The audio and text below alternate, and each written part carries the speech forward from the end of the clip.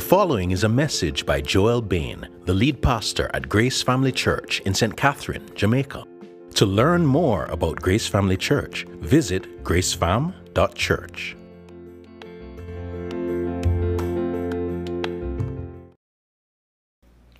So please turn or tap in your Bibles to Mark chapter 14. We're continuing our preaching series, Follow the Sun, as we make our way towards the conclusion of this magnificent gospel. We have preached through, I think today we would have completed 14 chapters of Mark, which is quite remarkable and just has been a joy for us as we have journeyed. And we've seen Jesus in so many ways. So today we're continuing in Mark's passion narrative. That's the story of the suffering and death of Jesus. So Mark, as I was saying, has provided us with many snapshots of Jesus in many different specific moments. Here in Mark 14, 43 to 52, he captures the moment of Jesus' arrest. He's betrayed in an ambush led by one of his own. Mark wants us to see how Jesus faced this horrible moment, and in this storm of hostility, recognize that he is as much in control as when he walked on the stormy sea. We need to know that if we're going to trust him and follow him through the uncertainty of our own lives. So let's read then from Mark 14, 43 to 52. This is God's trustworthy word sent to encourage us.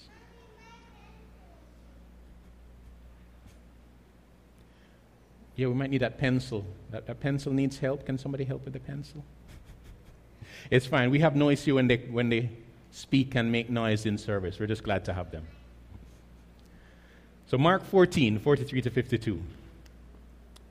And immediately, while he was still speaking, Judas came, one of the 12, and with him a crowd with swords and clubs from the chief priests and the scribes and the elders. Now the betrayer had given them a sign, saying, "The one I will kiss is the man. Seize him and lead him away under guard." And when he came, he went up to him at once and said, "Rabbi," and he kissed him. And they laid hands on him and seized him. But one of those who stood by drew his sword and struck the servant of the high priest and cut off his ear.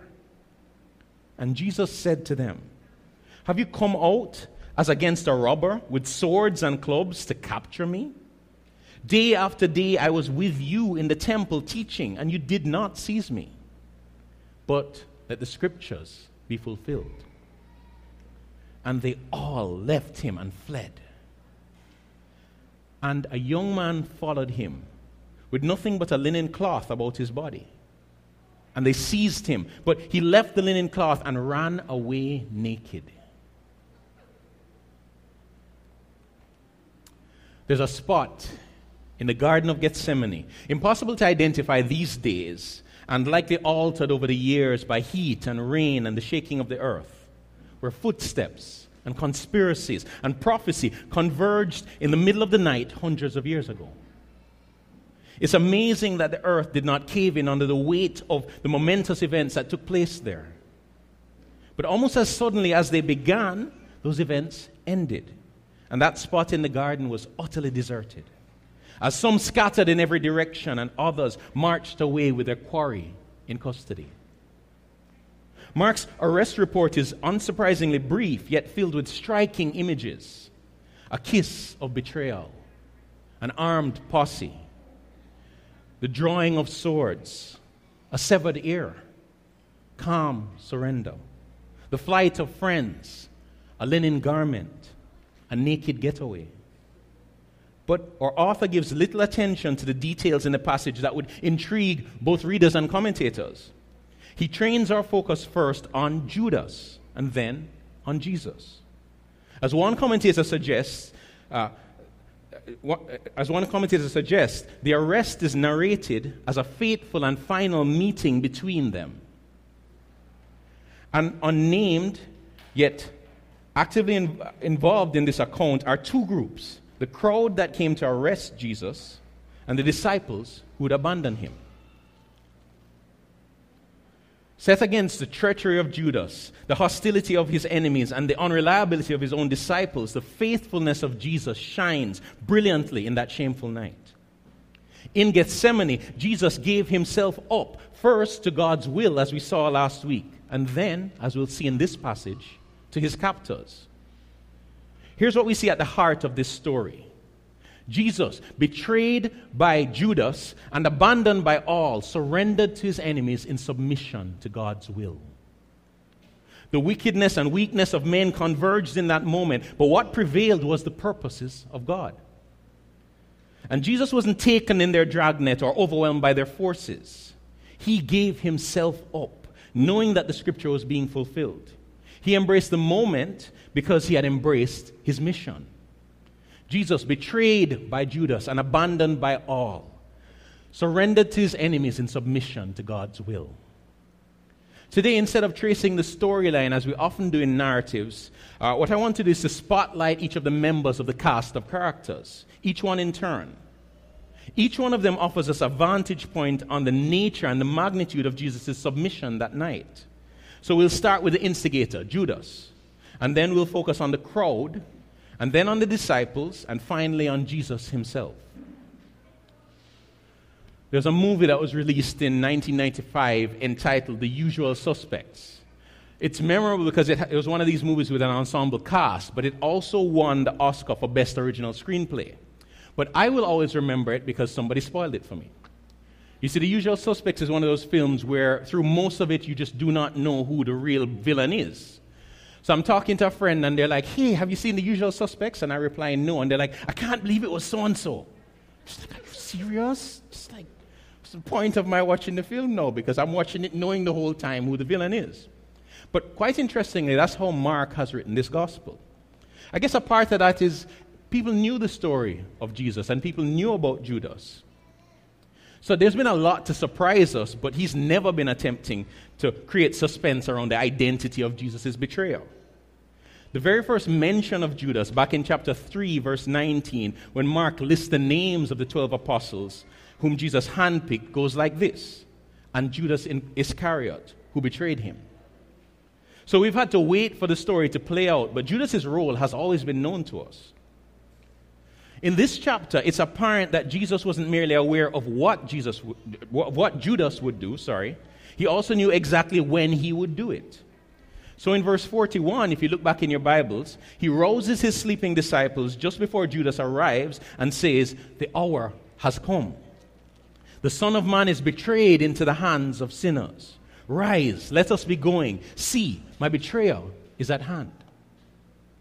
In verse 43, Judas arrives on the scene and Mark announces him as Judas, one of the 12.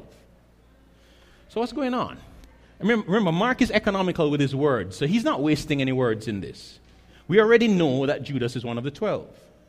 So why does Mark say it again? Well, he's highlighting the identity of the betrayer, and in doing so, he's illustrating the extent of the betrayal. Judas wasn't just one of many followers of Jesus. You know, if you read the Gospels, you'll realize there are lots of people around Jesus. If you go into Acts 1, you'll realize that a few weeks after Jesus' ascension, there are 120 disciples gathered in a room, just kind of waiting on the Holy Spirit. Judas wasn't a part of that larger group. He was a part of the 12. He was one of those chosen to be with Jesus and to partner in his mission. Think about this. Judas carried one of those baskets when they were collecting all of the leftovers from the miraculous feeding. So he's like picking up fish and bread, just his mind blown by Jesus' power and his love. He had access to Jesus to ask questions. Remember, Jesus would preach and teach in parables, and it was only the disciples who could ask him, what do you mean by that? What's that about? Judas was one of those guys. Judas knew Jesus' messianic identity when all of the disciples were sworn to secrecy still. He knew who Jesus was. He shared in the Passover meal with Jesus. And the way they did it is they'd have this sauce that I think was made from fruit. And it's in a bowl. And, you know, these guys are so close, they're like taking their bread and dipping it into the same bowl together as they were eating that meal. Yeah, double dipping was definitely going on. And this time, it's unthinkable. But hey, you know, different cultures eat different ways, you know. But the point is, Judas was Jesus' friend. He was like family. That Judas, Mark is highlighting, betrayed Jesus. Mark, as he's telling us this story, does not point out when Judas had separated from the rest of the disciples that night. But he had already walked away from Jesus before that point. He had made up his mind to betray Jesus sometime before the Passover meal and had visited the chief priests to offer his services. And reading between the lines, he clearly knew Jesus' pattern of movement, so he was able to lead the enemies right to where he would be that night. The last word on Judas' lips in this gospel is Rabbi, a term that ought to express honor. The monstrous thing about his plan is that it depended on maintaining the appearance that he was still Jesus' faithful disciple. It depended on the access Jesus had granted him, the privilege to walk right up to Jesus as a brother could. And the diabolical prearranged signal was an expression of intimacy and respect, a gesture of affection. Judas was so committed, so personally invested in handing Jesus over to those who wanted to kill him, that he was willing to walk into the darkness of the garden and paint the target with a kiss. Here's the thing I want you to recognize. Judas' betrayal of Jesus was personal. The songwriter Michael Card probably wouldn't be the cup of tea of most people in here, but he captures this affecting moment in a song entitled Why? Why did it have to be a friend who chose to betray the Lord? And why did he use a kiss to show them? That's not what a kiss is for. Only a friend can betray a friend. A stranger has nothing to gain. Only a friend could come close enough to ever cause so much pain. Judas' betrayal of Jesus was personal for both men. Jesus let Judas kiss him. He watched him approach, knowing exactly what he had come to do. He stood there and he allowed it. Despite his thorough scheming, Judas was never in control of those moments. Jesus received his kiss not as a token of affection, but as a kiss of death. His pretense was as plain as day to the one who sees the hearts of men. His intimacy with Jesus hadn't granted him access. Jesus had granted him access because such was his resolute commitment to God's will and to saving God's people that he embraced being betrayed by Judas.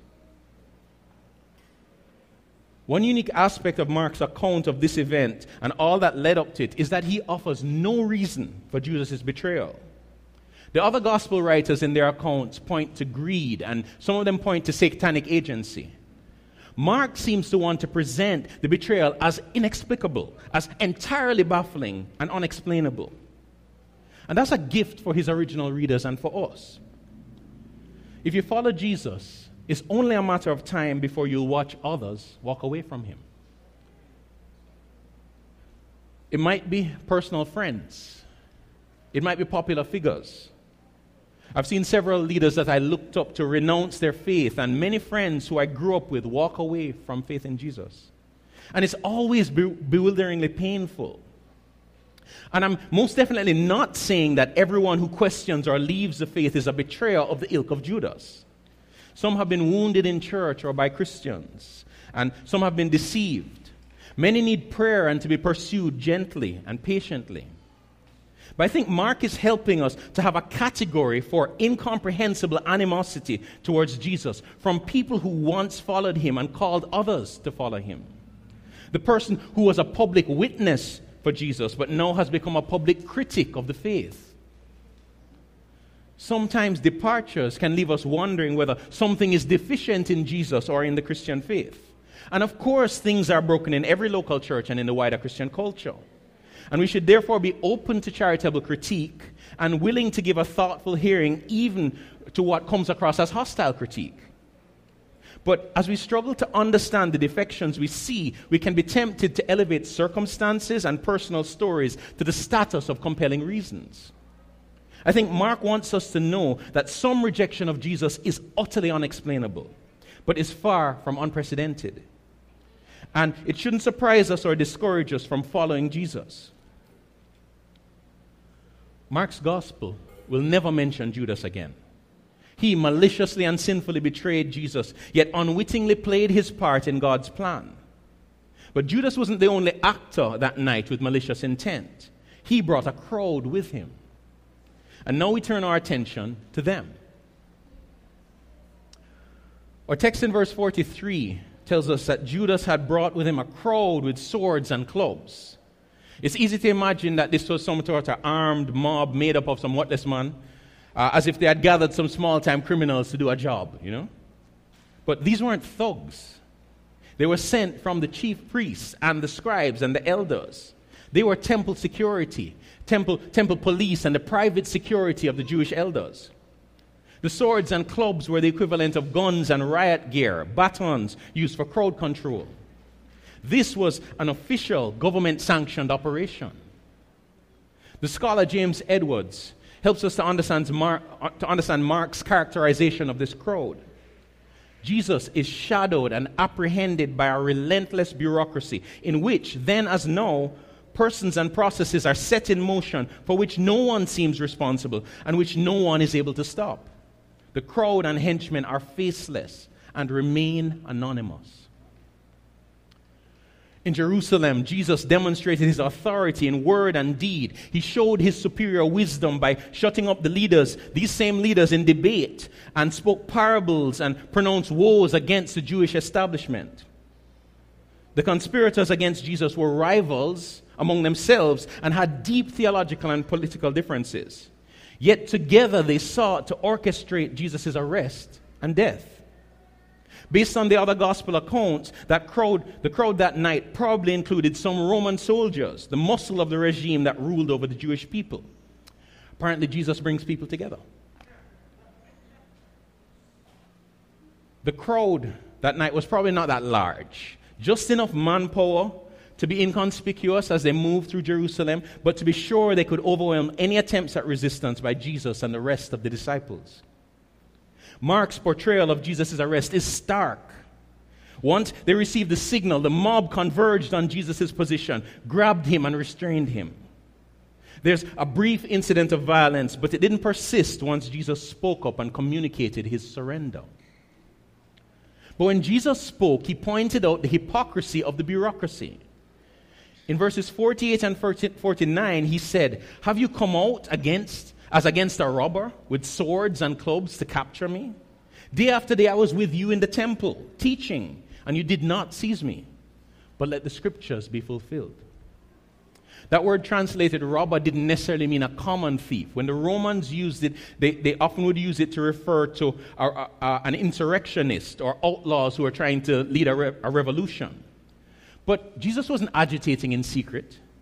He was teaching in public, in broad daylight.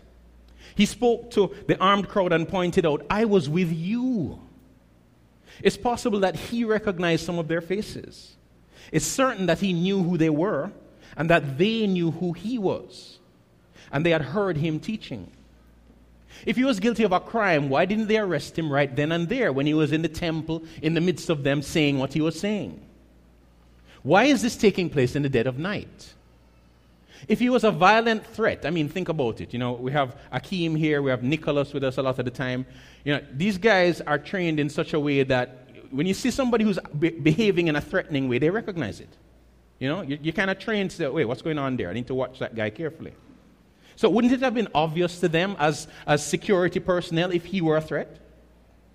Why have they come after him like they're raiding an Al-Qaeda stronghold? You see, Jesus' arrest was not illegal, but clearly it was corrupt. Jesus surrendered to the crowd, but he didn't treat them like they're the mindless arm of the law. The crowd was made up of individuals who were making decisions that night. They may have been under orders, but they were accountable to God for their actions. And they knew that what they were doing was wrong. This week I received a monthly newsletter from Sovereign Grace Emerging Nations. As many of you would know, we are part of a denomination called Sovereign Grace Churches. And Emerging Nations is a team that's responsible for leading and coordinating our church planting and partnership efforts in most places outside of the U.S. One of the stories in that newsletter was an update from Sergei, I'm going to try to get his last name, Lukyanov, Sergei Lukyanov, and he's our main partner and contact in Belarus. So I opened the newsletter, and all the newsletters have images. They're laid out nicely, and the image just struck me immediately.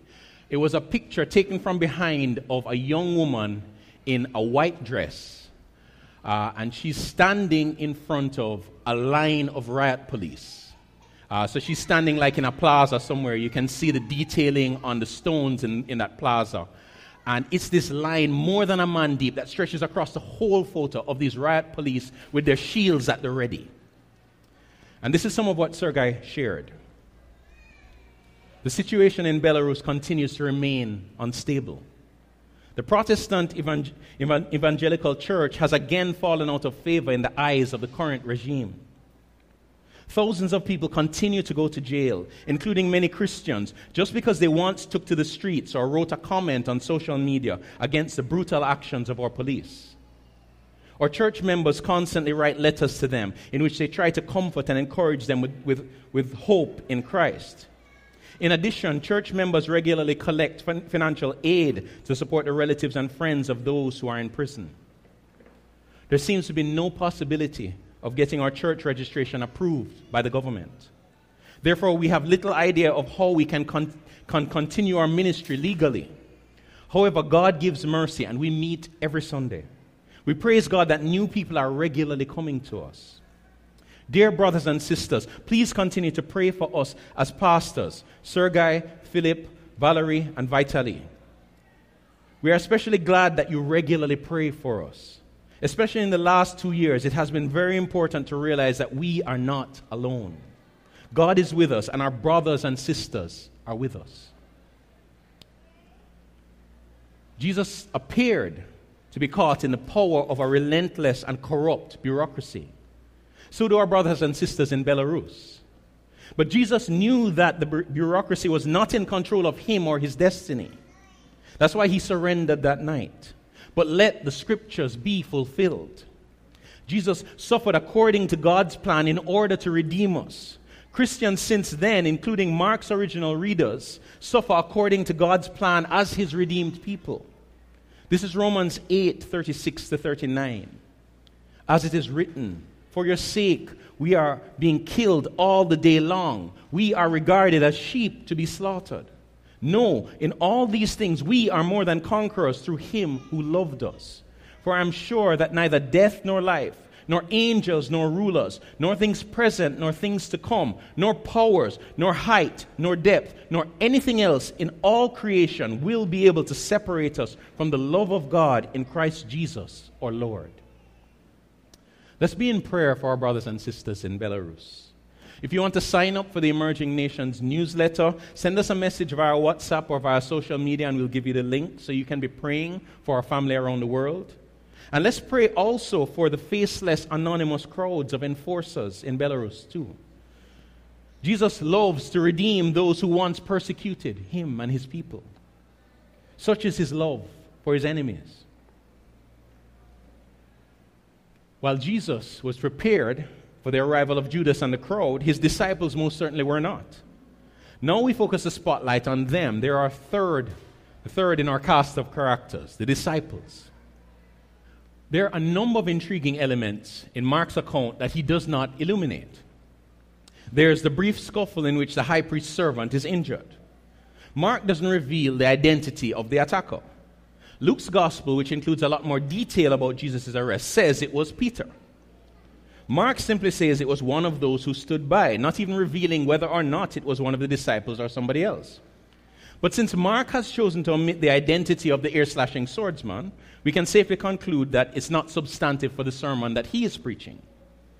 The only thing he wants us to see about that incident is that the violence was very quickly cut short when Jesus intervened. Where Mark trains his camera on the disciples is unquestionably at the end of the account. The brevity of verse 50, both in English and the original Greek, amplifies its effect. And they all left him and fled. In the Greek text, the word all is highlighted by its position at the end of the sentence. To a man, they all gripped their robes so that they wouldn't trip and ran away from Jesus as he was taken into custody by the crowd. But let the scriptures be fulfilled. The scriptures were being fulfilled in several ways that night. Mark highlights the fulfillment of Zechariah's prophecy that Jesus quoted to the disciples a few hours before this, back in verse 27 of this chapter, when he warned them that all of them would fall away. The striking of the shepherd had begun, and the sheep were scattering. I wonder if as they ran, they remembered their insistent protests and their brave boasts that they would never abandon Jesus. I wonder if James and John remembered their claim that they were ready to drink the cup that Jesus had to drink. I wonder if they remembered how they all drank of the communion cup that Jesus shared with them as an act of familial fellowship. No, terrified and ashamed, they abandoned him, running off into the night. And you need to remember, it wasn't easy to run into the night, you know. There are no street lights. You know, they probably weren't carrying torches, and if they were, they probably would have dropped them. So the man them running headlong into pitch blackness to get away. They didn't listen. They didn't prepare. Jesus had prayed, had wrestled in prayer, and they had slept. He faced the hostile crowd with clear-eyed clarity, and they were probably still rubbing sleep from their eyes, confused as this ambush played out. Mark adds another peculiar detail that he does not shed light on, graciously preserving what dignity remained for a young man who became a streaker that night. That young man, whoever he was, sought to follow the crowd as they took Jesus away. So he at least was trying to see what was going to happen. But when the man them turned and tried to grab him, no. He wriggled out of his clothes, out of the linen shirt, which was the only thing he was wearing, and beat a retreat as naked as the day he was born. Now, there's been seemingly endless speculation about the identity of that young man and attempts to interpret the clues. So linen would have been worn by the wealthy, and it could have been bedclothes. So was he at the house that they had shared the Passover at? Did he just kind of jump out of bed when he realized everybody was leaving and follow behind Jesus and the disciples? Once again, Mark is not interested in identifying the young man. His point is clear. Save your own skin. It's every man for himself right now.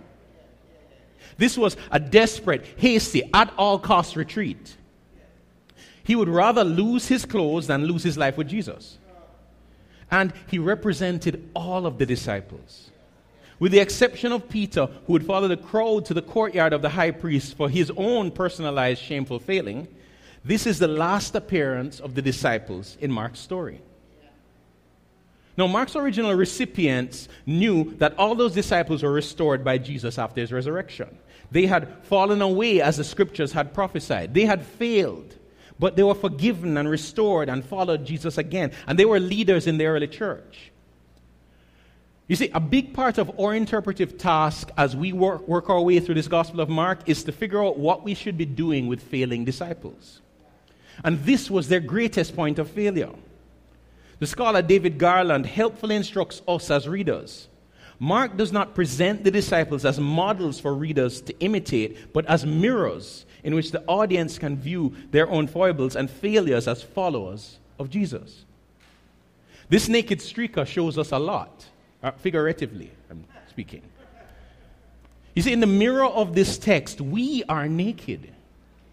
One commentator points out that the naked runaway represents every disciple, shamefully feeble and fallible. And based on what we saw last week from Peter, all of our bravado, all of our self-confidence that we would never do something like that is as much protection as a linen shirt from our lynch mob. And on the trajectory we are on in Jamaica, in the West in general, we will face serious examinations. Increasingly in our part of the world, identifying with Jesus is shameful, intellectually and even morally these days. You can feel scorned and exposed. But it's leaving Jesus that leaves us entirely unclothed. Francis Maloney argues that followers who separate themselves from Jesus are left naked in their nothingness. The disciples thought that their greatest danger, that the greatest source of vulnerability that night was the hostile crowd. But it was leaving Jesus that truly made them vulnerable. This ordained moment is illustrative. Away from him, we are exposed. We are sheep without a shepherd. One of the ways that we can connect the vast truths in the Bible is thematically. The theme of nakedness, quite interestingly, appears in Revelation in two fascinating ways. In Revelation 3:14-22, Jesus addresses a letter to the church in Laodicea, who thought that they were thriving spiritually. He says to them, "For you say, I am rich, I have prospered, and I need nothing, not realizing that you are wretched, pitiable, poor, blind, and naked. I counsel you to buy from me white garments so that you may clothe yourself, and the shame of your nakedness may not be seen." You see, we are naked when we deceive ourselves into thinking that we're doing really well, when we've forgotten our desperate need for the grace of Jesus every single day. And this is Revelation 16:15. "Behold, I am coming like a thief. Blessed is the one who stays awake, keeping his garments on, that he may not go about naked and be seen, exposed." It's a call, as one commentator explains, to stay morally alert and live righteously. One that echoes and amplifies the vigilance that Jesus called for in the Olivet Discourse that we went through in Mark chapter 13. You see, our naked friend helps us to see ourselves. He also helps us to see what Jesus has done for us. The disciples ran away that night, but Jesus was led away in custody. There, he would be stripped of his clothes, and they would dress him in a purple robe, kind of mocking royalty, just to insult him. He'd be stripped again of his clothes, and he would hang naked on a cross as soldiers rolled dice to divide up his clothing among them. He was exposed to take our nakedness and give us his righteousness, so that we would not have to run from God or to stand naked before him. It's appropriate then that we focus our attention on him, the central character in this story and in the whole Gospel of Mark. What does Mark want us to see about Jesus in the story of his arrest? So let's focus our attention on Jesus then. In the Palace of Versailles in France, there's a famous room called the Hall of Mirrors. The entire length of the hall, and it's 73 meters long, so think of a 100-meter race, and it's most of that distance, was intricately designed to pay tribute to the political, economic, and artistic success of France. This is how the official website for what is now, of course, a tourist attraction describes the design of the Hall of Mirrors. Political successes are illustrated through the 30 painted compositions on the vaulted ceiling by Lebrun, which depict the glorious history of Louis XIV during the first 18 years of his reign. Military and diplomatic victories and reforms are illustrated through the allegories from antiquity. Economic prosperity is revealed through the number and size of the 357 mirrors bedecking the 17 arches opposite the windows, demonstrating that the new French manufacture could rival the Venetian monopoly on mirror manufacturing. Artistic success is shown in the Rouge de Ranc, pilasters topped with capitals of gilded bronze based on a new design which was referred to as the French style. I mean, it sounds magnificent, doesn't it? Just kind of opulent. Yet without the intention behind the intricate design being pointed out to us, we might miss much of its meaning. Now, return your gaze to the Garden of Gethsemane. Mark has painted this scene for us with similar intentionality. What I want to help you to see is how, even in this fast-moving scene, every detail is designed to highlight the glories of Jesus, the Messiah. We've already been seeing his glories as they have been reflected in the venom and the vulnerability of the other characters. This dark scene is like a hall of mirrors reflecting his magnificence. When we looked at Judas, what was reflected is how personal and deeply painful the betrayal was for Jesus. But he allowed it. He knew what Judas had come to do, yet he embraced it. When we look at the crowd, it appeared that Jesus had been swept away by the unseen hand of political power behind these nameless and faceless men. But what we saw was his unusual composure. His act of surrender showed his control of the circumstances and quelled the brief outbreak of violence. He was calm because he knew that these evil events were the fulfillment of God's word. When we looked at the failing disciples, what's reflected in contrast is Jesus' faithfulness. He surrendered to his enemies in submission to God's will, while they surrendered to their fears in contradiction of their boasts. Observing their flight helps us to see our own desperate need for Jesus, how much we need to heed his word, which always proves true, and his warnings, which are for our good. We've already seen much of him. But for the next few minutes, we want to walk to where he stands in this hall of mirrors and fix our eyes on him, the focal point that we've been drawn to. One of the fascinating things about this passage is that Jesus seems to be passive for most of it. Things are happening to him. Scan the text again in your Bibles, tracking with me starting at verse 45. In this text, Jesus is the object of many actions. Judas went up to him and kissed him. The crowd laid hands on him and seized him. The disciples all left him and fled. Jesus doesn't appear to be doing much at all. It appears that he is completely at the mercy of others. His destiny determined by them, betrayed by Judas, abandoned by his disciples, arrested by the authorities. But we ought not to be fooled by such appearances. So what does Jesus do in this text? He stands and he speaks. And both his standing and speaking reveal his confidence that God was in control, that God's will was being done in the moment of betrayal.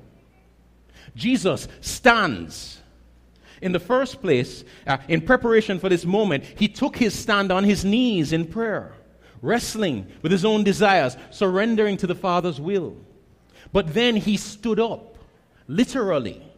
And in verse 42, he got his disciples out of sleep and on their feet as he stood ready to meet Judas. Jesus stands. He stood there while Judas approached, stood there while he kissed him, stood there while the crowd that had been hanging back in the shadows, waiting on the signal, now swooped down to grab him. He stood while the violence broke out and while the disciples fled in terror. He stood there in all of that because he knew that he was right where he was supposed to be. He stood there for us because we were the ones who needed saving, not him. He stood there because he knew that he was not being controlled by evil men, but that God's word was being fulfilled and that he was in control of that moment. He wasn't taken in arrest. He was giving his life as a ransom for many. Throughout our journey, we've taken great pains to focus on Mark's text and resisted the tendency to try to preach all the Gospels at once. And I think we've been greatly served by that.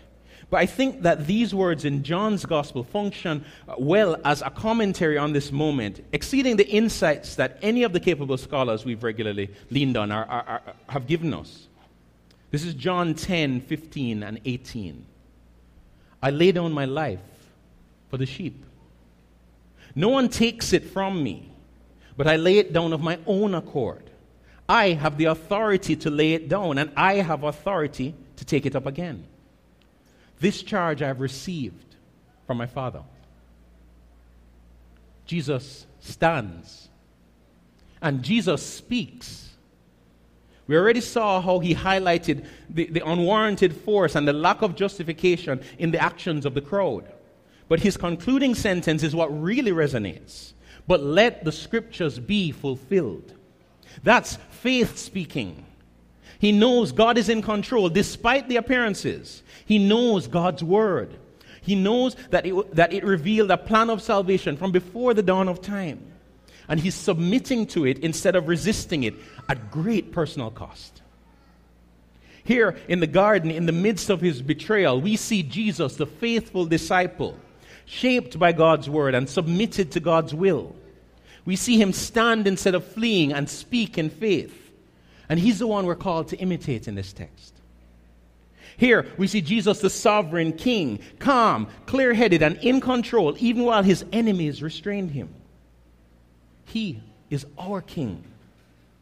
The one who was held by that crowd that night is the one who holds us tightly, who holds us securely.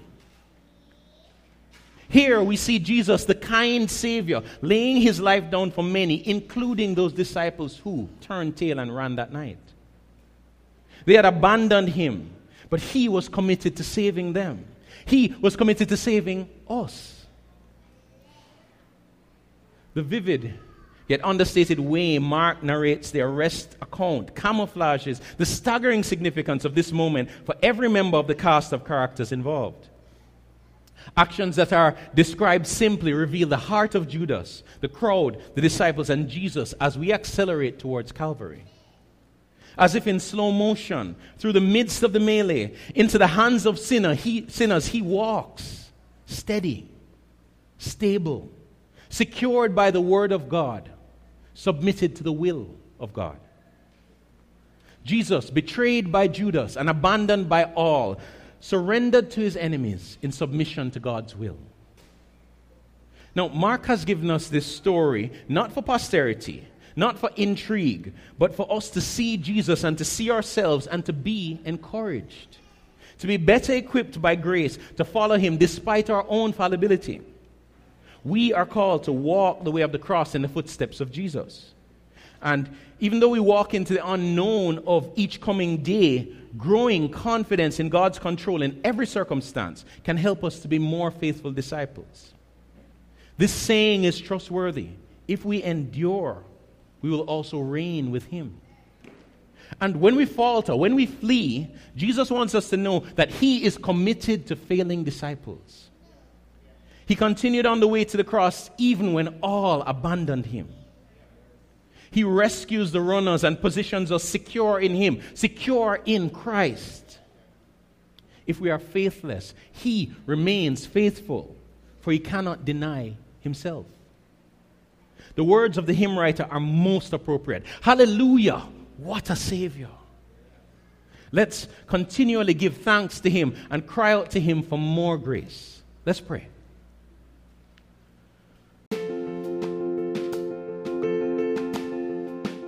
You have just listened to a message by Joel Bain, the lead pastor at Grace Family Church in St. Catherine, Jamaica. To learn more about Grace Family Church, visit gracefam.church.